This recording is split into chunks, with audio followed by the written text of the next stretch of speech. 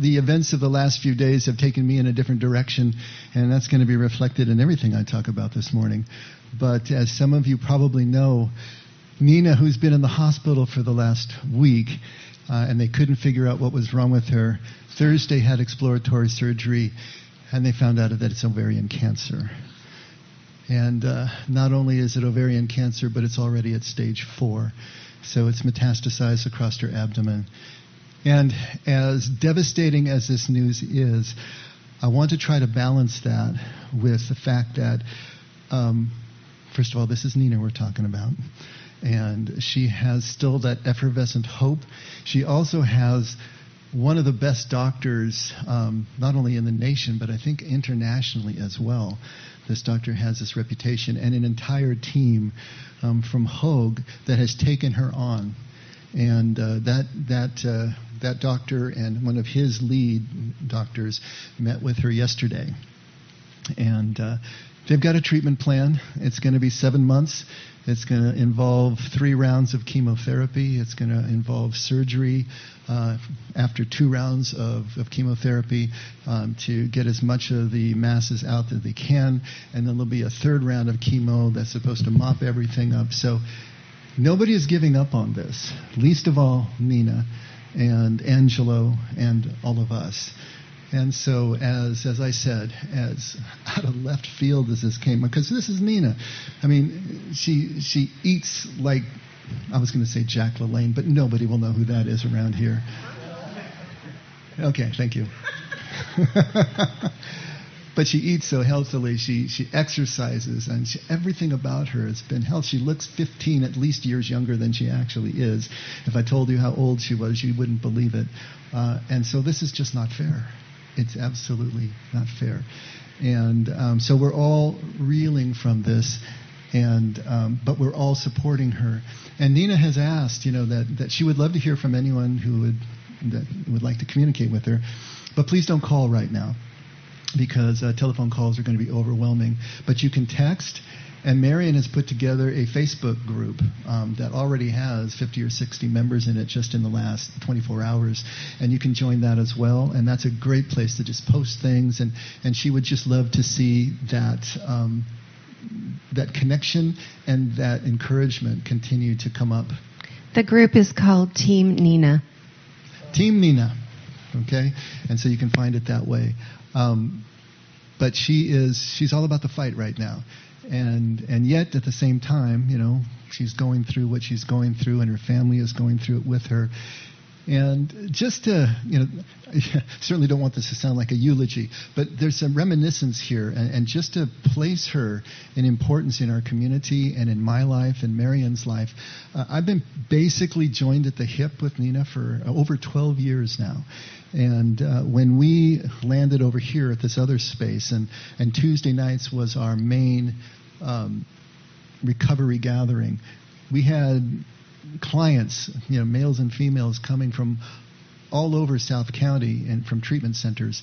And one of them was Pack Hills, where Nina was one of the therapists. And she'd get all these it was a men back because she was dealing in the men's house. She'd get these men back on Wednesday morning just going off about what happened on Tuesday night. And finally she needed to figure it out. So she called me and said, "What in the world are you guys doing over there?" No, it wasn't like that. She was so impressed with what was happening in the men's lives and how they were responding to this connection that she wanted to connect with me. And that began a friendship. We started an outpatient treatment center, but she was still working full-time, and without her really at the helm, it didn't work out so well. But we closed that, and a year later we opened Encompass, and that's been going still to this day. We started a second inpatient treatment center and a detox center, ran that for about 4 years until with insurance companies making changes, we couldn't compete anymore. She's been a stalwart part of the effect for this entire time. She's one of our board members, and she does a heck of a lot more than you would ever think behind the scenes.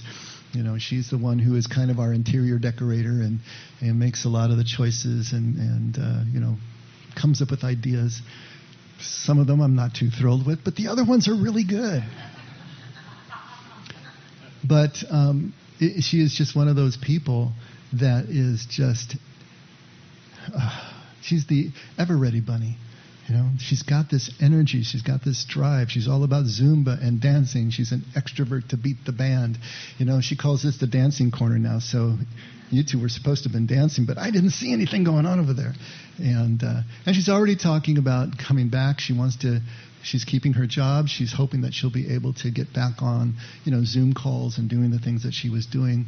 And we'll have to just see how the chemo affects her, because her first round is supposed to start on Wednesday. So we're getting right into it here. So it's just, I was doing a counseling session at the hospital, and I got the texts back, and it just floored me. I mean, what do you do? I saw the reaction of some of you, and I just said it just now. It's just, what do you do with a diagnosis like that? How do you handle it? How is she handling it? Well, she's handling it like Nina. And so when you talk to her on the phone, she just sounds like she always does. But she broke down a few times, of course, and Marion was with her on Friday night, and she broke down there.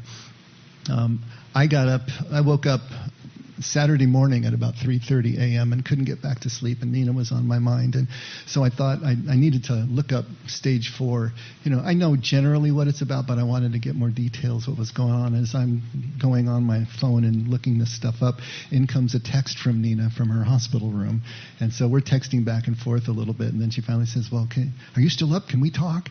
So I head downstairs, so I'm not bothering Marion, but talk to her till about 5:30 in the morning.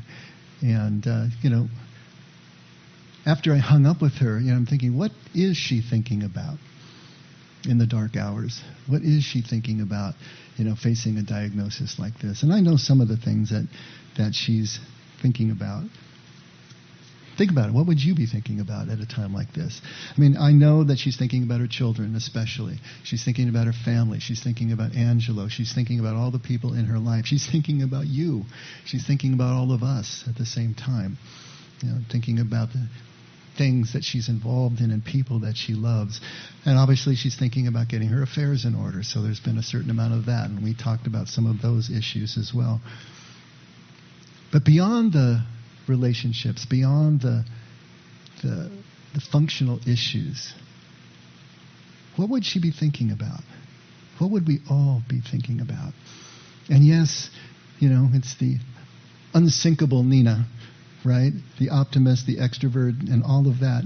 And she's hopeful, but there's got to be this strange balance going on in her mind right now, I would imagine. Full of fight. She told me, hey, I'm planning to live until 93. I'm going to die at 93. That's her plan, right? So she's full of fight, and she's full of optimism and hope. But also she needs to admit the possibility, right? The possibility of death, and to prepare for it at the same time. And in that admission, in that immediacy, in the face of a diagnosis like this, what thoughts are arising in her mind? And this is what has been occupying me for the last few days as well. Those deeper thoughts, the ones that we kind of hold at bay, the ones that are always there in the periphery, but they don't really land usually until there's times like these, until something happens. And I remember, and I think I told you times before, there were 2 nights that I woke up in the middle of the night. What is it, about 3:30 in the morning? I don't know. When I wake up at 3:30 in the morning with pain across my chest going down my left arm. And I'm wondering, I'm sitting there thinking, okay, is this the burrito I had for dinner? Or, what is this? And I'm thinking, okay, do I wake Marion up? Do I call anybody? What do I do here? And thinking about all these things. And then the second time it happened, it was more severe. And so I got up, and I was kind of trying to walk it off and thinking, okay, is it 911 time? What do I do? And it occurred to me that I wanted my kids to know how much I loved them. And I especially wanted my 2 daughters to know, because they weren't living with me at that time, and they're still not living with us. And so I texted them. I didn't tell them, hey, I'm having a heart attack, but I just told them, I love you, and I'm so proud of you. I just wanted them to know that, just in case. And, of course, it passed, and it went down the other side. But it's amazing what goes through your mind at a time like that. Because, as I say, we hold these things at arm's length, and then all of a sudden something comes right up, and we're faced with this. We're faced with this mortality. I can say, and I have said, and I believe right now that I'm not afraid of death. But you never really know until you're put in that position, when it's right there in front of you, what it is that you will feel, what it is that's going on. I was thinking of everything that I'd be leaving behind. I was thinking of Marion and my kids and you all and the unfinished work that I think that I would like to be doing. And of course I wanted my kids to know that I loved them. But here was a surprise for me. I realized that I'm not ready to go yet. I'm just not ready. I don't want to. There's just too much stuff that I would have left to do. And that didn't come so clear. You know, sometimes life just kind of beats you down and you think, man, I just want to lie down and take a break. You know, sometimes we talk about, I'll get my rest when I take my dirt nap. You know, we say things like that. But it's like when it's really there, it's like, yeah, surprise, I'm not ready. But at the same time, I wasn't panicked about it either. I wasn't freaking out.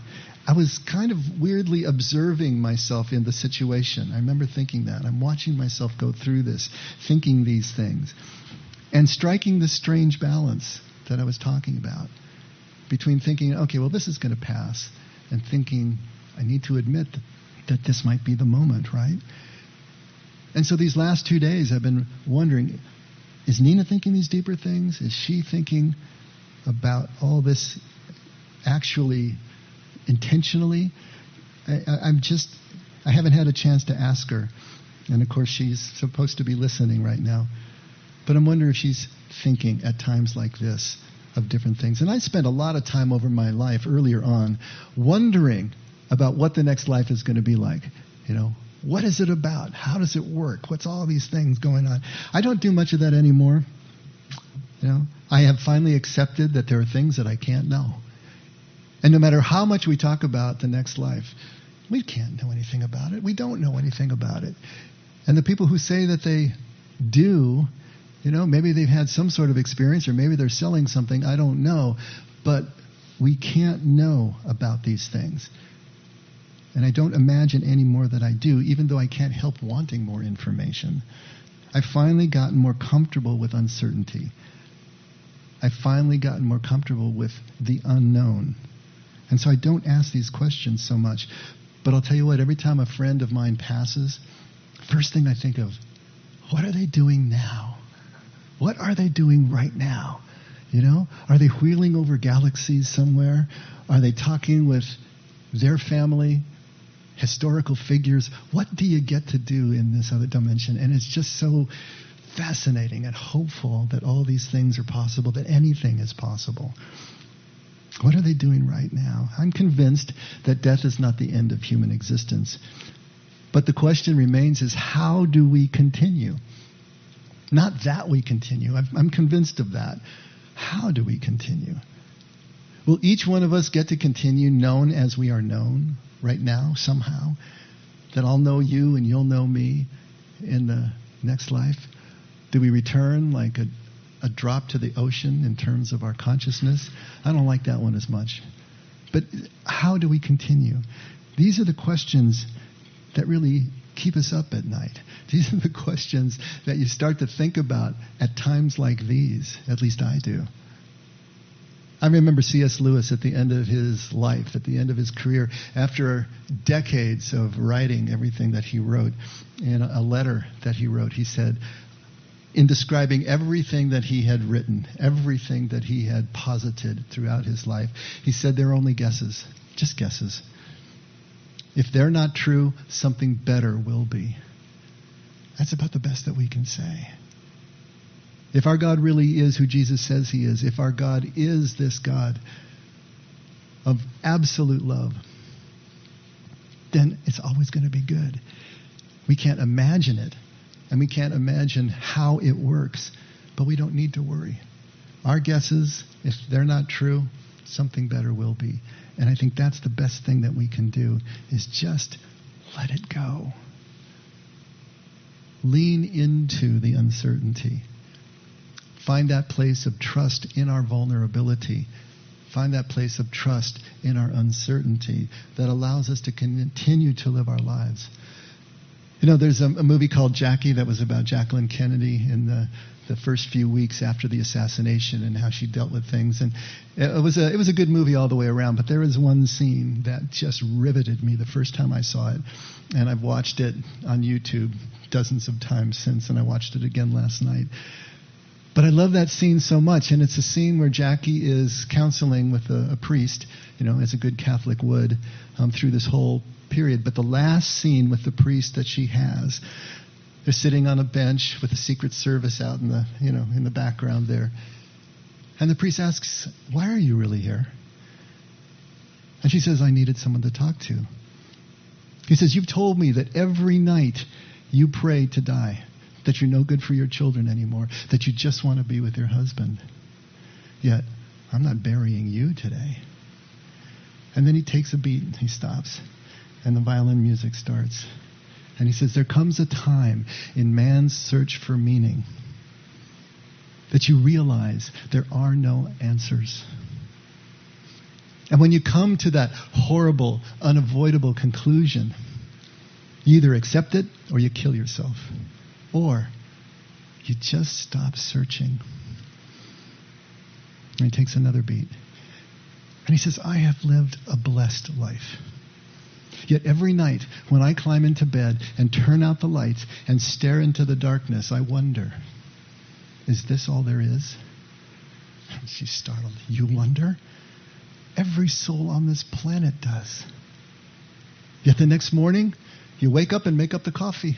Why do we bother?" she says. He says, "Because you do. You did this morning. You're going to do it tomorrow.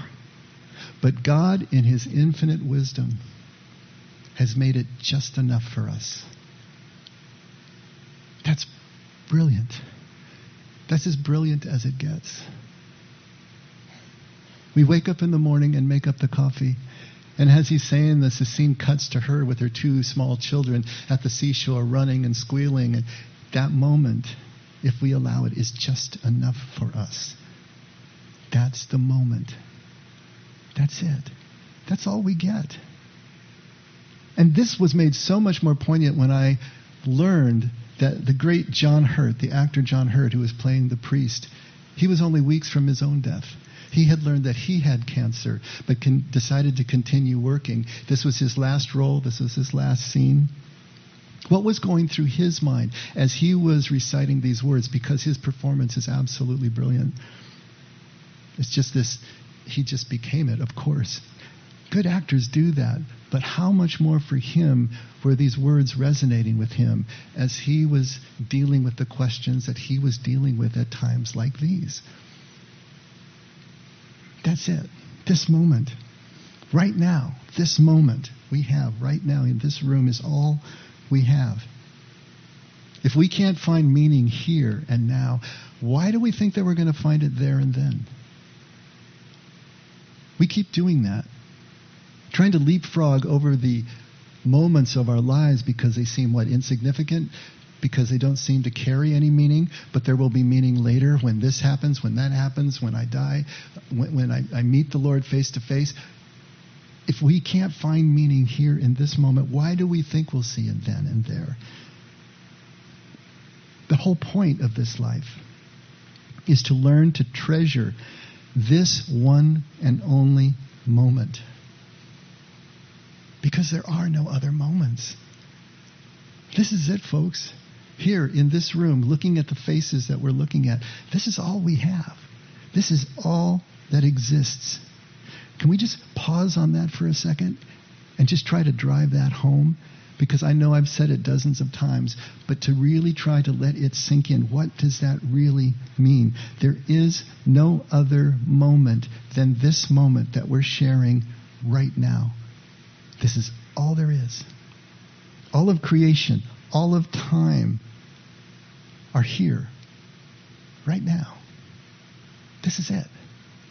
Or at least we can say all that we can ever experience of creation and time is here and now.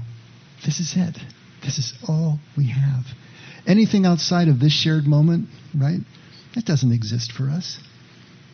If we're thinking about it, then we're not anywhere. We're not there. We're not here.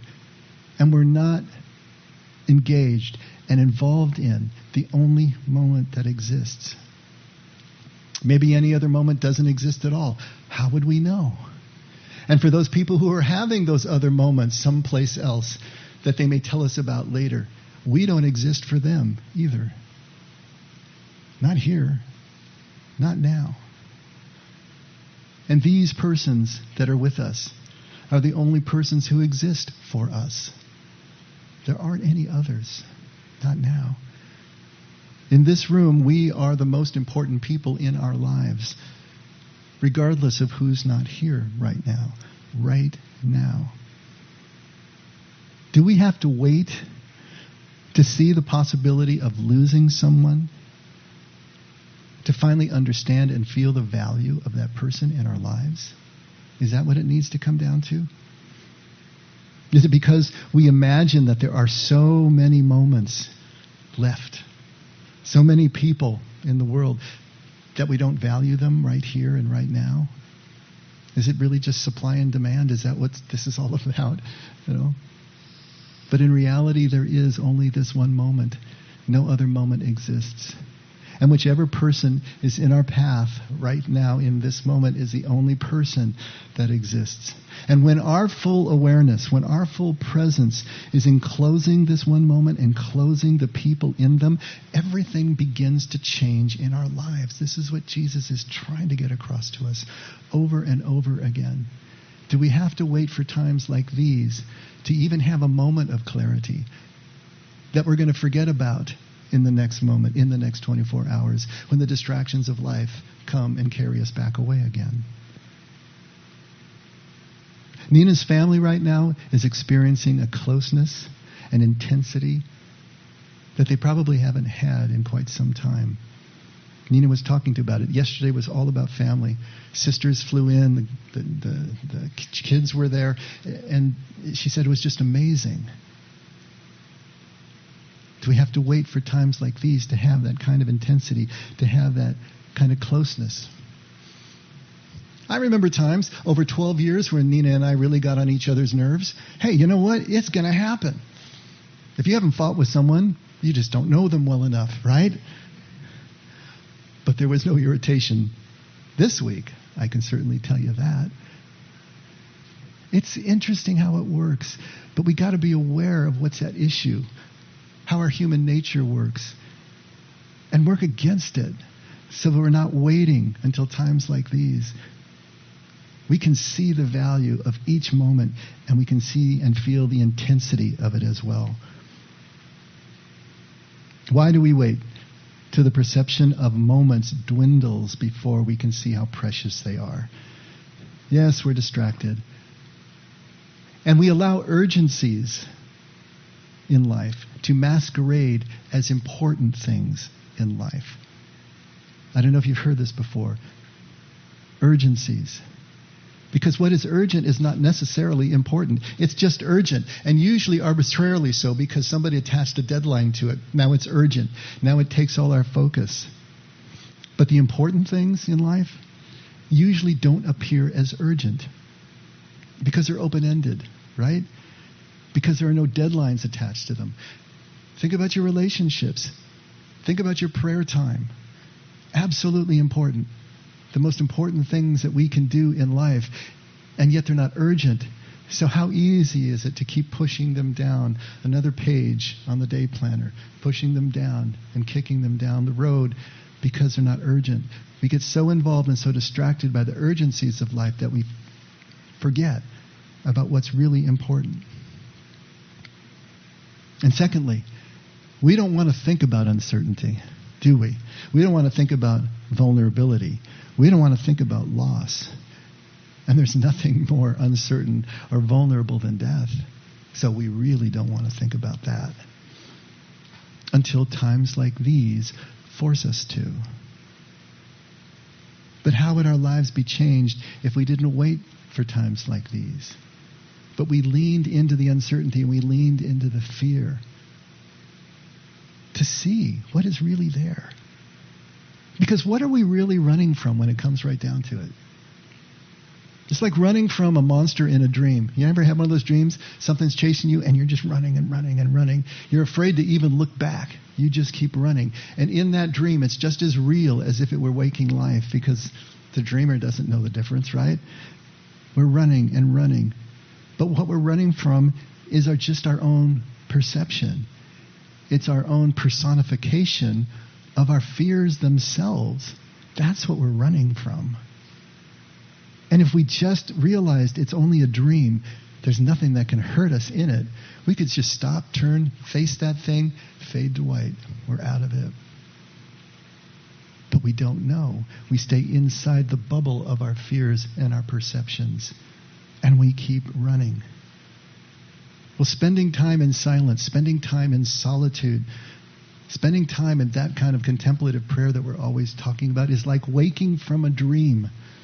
It's like waking up inside the dream, waking up inside your waking moments, realizing that our fears are merely dreamscape in the scheme of things. That if our God is who Jesus says He is, if our God really is this degreeless love, then there is nothing to fear. And in that love, we can put down the fear enough so that we can push into the uncertainty. And we can wake up from the nightmare, wake up from the dream, and turn and face whatever it is. Let it fade to white and move on. And we can begin to see the precious value of our moments. We can allow the most insignificant of our moments to become profound because we find presence in them, because we immerse our presence in them, and we find the connection that is possible in every single moment. Routine tasks can take on new meaning. People we see every single day no longer taken for granted. And there's no more wasted time. Every moment is profound because we're intently and consciously aware. And when loss occurs in our lives, as it must, as it's going to, as it has to in this life, we'll have the grief, but we won't have the regret in the grief that we didn't have the connection or value what is now being taken away. Decades ago, I came across some writing that helped me in my own debilitating fears, because I was a ball of confusion back in the day. And I read something that really clicked with me and got me thinking in new directions. And I wanted to take some time, this will be what we do just at the end of this, to read you a couple of pages. And it's Thomas Merton. Merton was one of the great influencers of my life. And if you know Thomas Merton, he was just a guy growing up in New York, and a worldly guy at that, but there was always this pull on his life, always something that he knew he needed to do. And finally, in the early 40s, he realized what it was. It was to join the Trappist monastery, to become a monk, to become a priest, and to move into cloister, not to just do this in situ, in the world, but to actually retreat from it. And his autobiography, The Seven-Story Mountain, was a game changer in the 40s.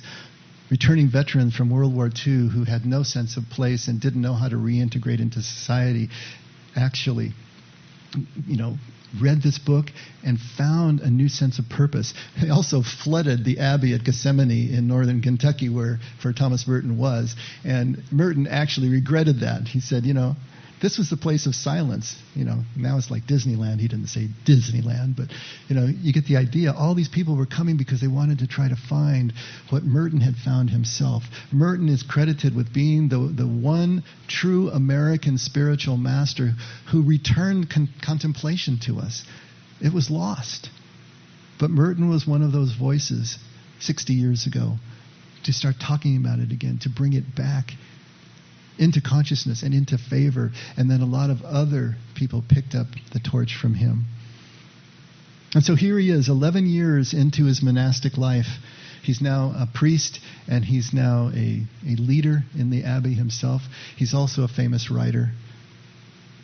And he's living in a 100-plus-year-old building, 100 years old at that time. It was built by French Trappist monks back before the Civil War. And so every night what they would have is one monk who was the fireman. One monk had to do the fire watch and had to go through the entire monastery as everyone was going to sleep to make sure that no exposed wiring or nothing was kindling and nothing could catch fire, because this thing would just go up like a Roman candle It was just all wood and timber and old.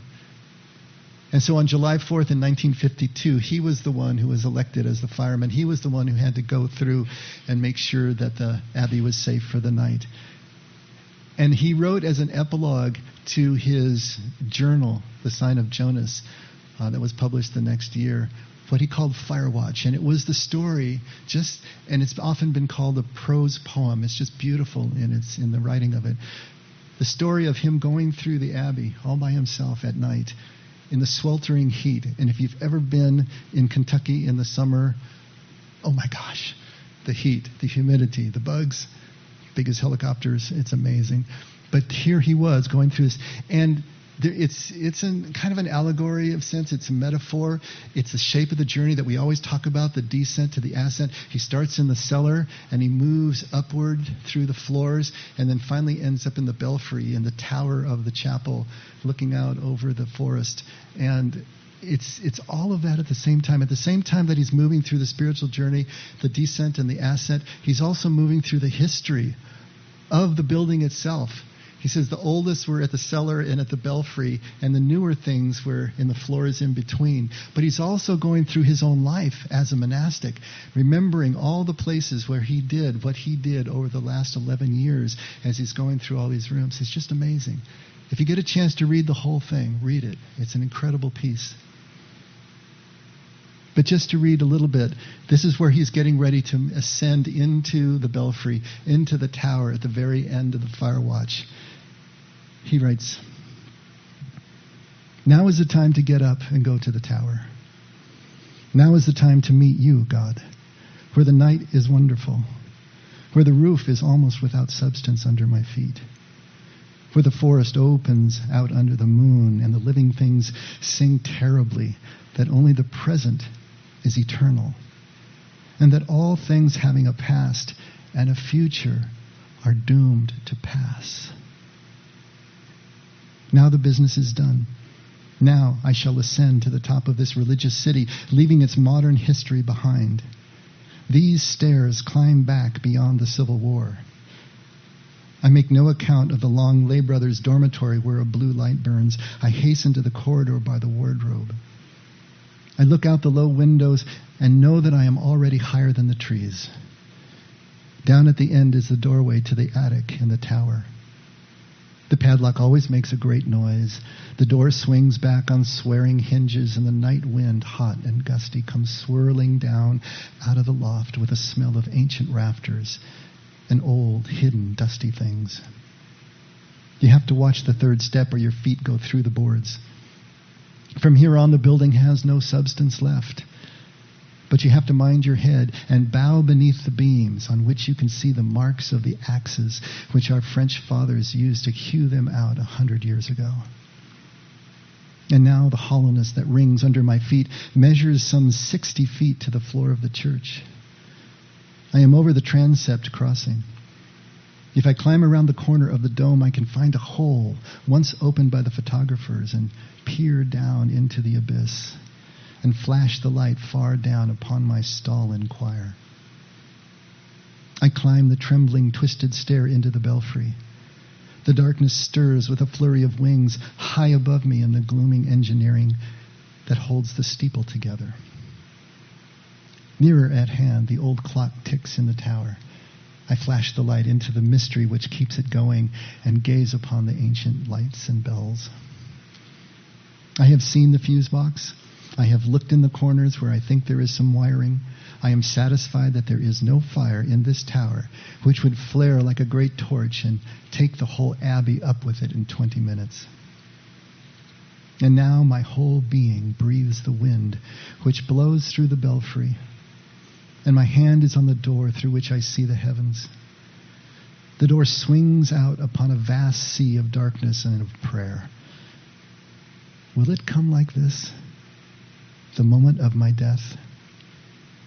Will you open a door upon the great forest and set my feet upon a ladder under the moon and take me out among the stars? The roof glistens under my feet. This long metal roof facing the forest and the hills, where I stand higher than the treetops and walk upon shining air. Mists of damp heat rise up out of the fields around the sleeping abbey. The whole valley is flooded with moonlight, and I can count the southern hills beyond the water tank and almost number the trees of the forest to the north. Now the huge chorus of living beings rises up out of the world beneath my feet. Life singing in the watercourses, throbbing in the creeks and the fields and the trees, choirs of millions and millions of jumping and flying and creeping things. And far above me, the cool sky opens upon the frozen distance of the stars. I lay the clock upon the belfry ledge and pray, cross-legged, with my back against the tower, and face the same unanswered question. Lord God of this night, do you see the woods? Do you hear the rumor of their loneliness? Do you behold their secrecy? Do you remember their solitudes? Do you see that my soul is beginning to dissolve like wax within me? Clamabo per diem et non exaudius, et nocte, et non ad incipientiam mihi. Do you remember the place by the stream? Do you remember the top of the vineyard knob that time in autumn when the train was in the valley? Do you remember McGinty's Hollow? Do you remember the thinly wooded hillside behind Hannekam's place? Do you remember the time of the forest fire? Do you know what has become of the little poplars we planted in the spring? Do you observe the valley where I marked the trees? There is no leaf that is not in your care. There is no cry that was not heard by you before it was uttered. There is no water in the shales that was not hidden there by your wisdom. There is no concealed spring that was not concealed by you. There is no glen for a lone house that was not planned by you for a lone house, and there is no man for that acre of woods that was not made by you for that acre of woods.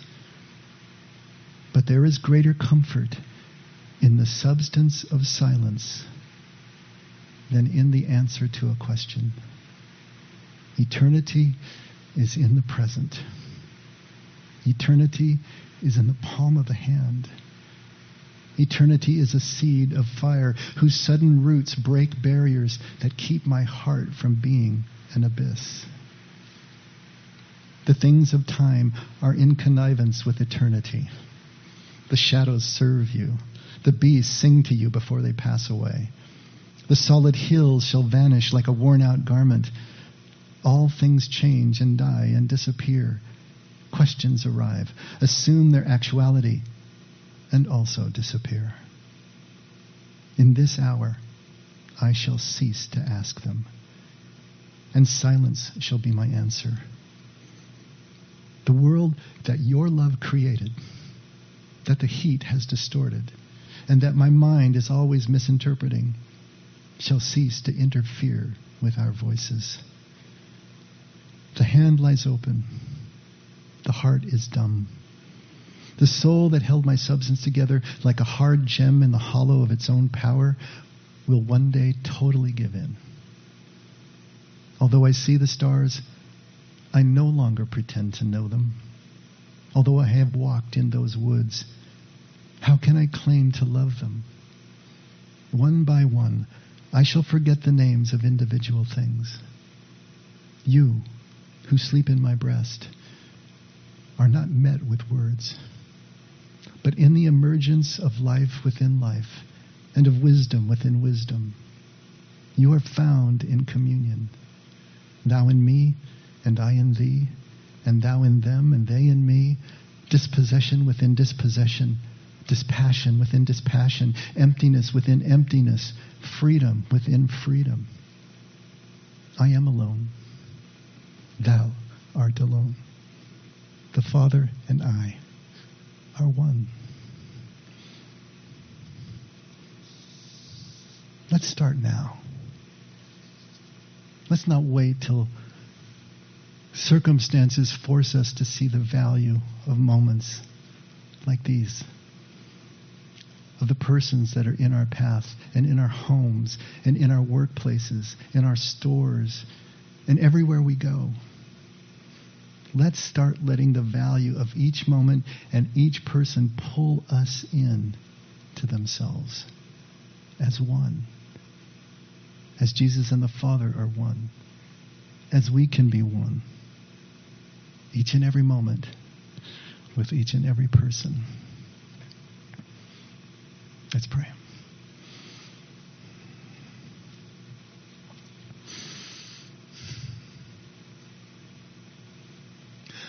Father, we humans have so many needs. And you know what our needs are before we ask them, but we're going to ask anyway. For our friend Nina, we ask for healing, Lord, flat out. And while we're waiting for that healing, we ask for your presence to be absolutely and manifestly known by each one of us, and especially by her and Angelo and the girls and her whole family. So that they know that they're being held. They know that each moment that they're sharing is the only moment that they have. No matter how many are left, and no matter what they do in life, this moment that follows us around is the moment, the day that you have made, that we can rejoice and be glad in if we so desire, if we can be aware enough and present enough. So, Father, help us to be aware enough and present enough to rejoice and be glad in this moment with these people, whoever they are.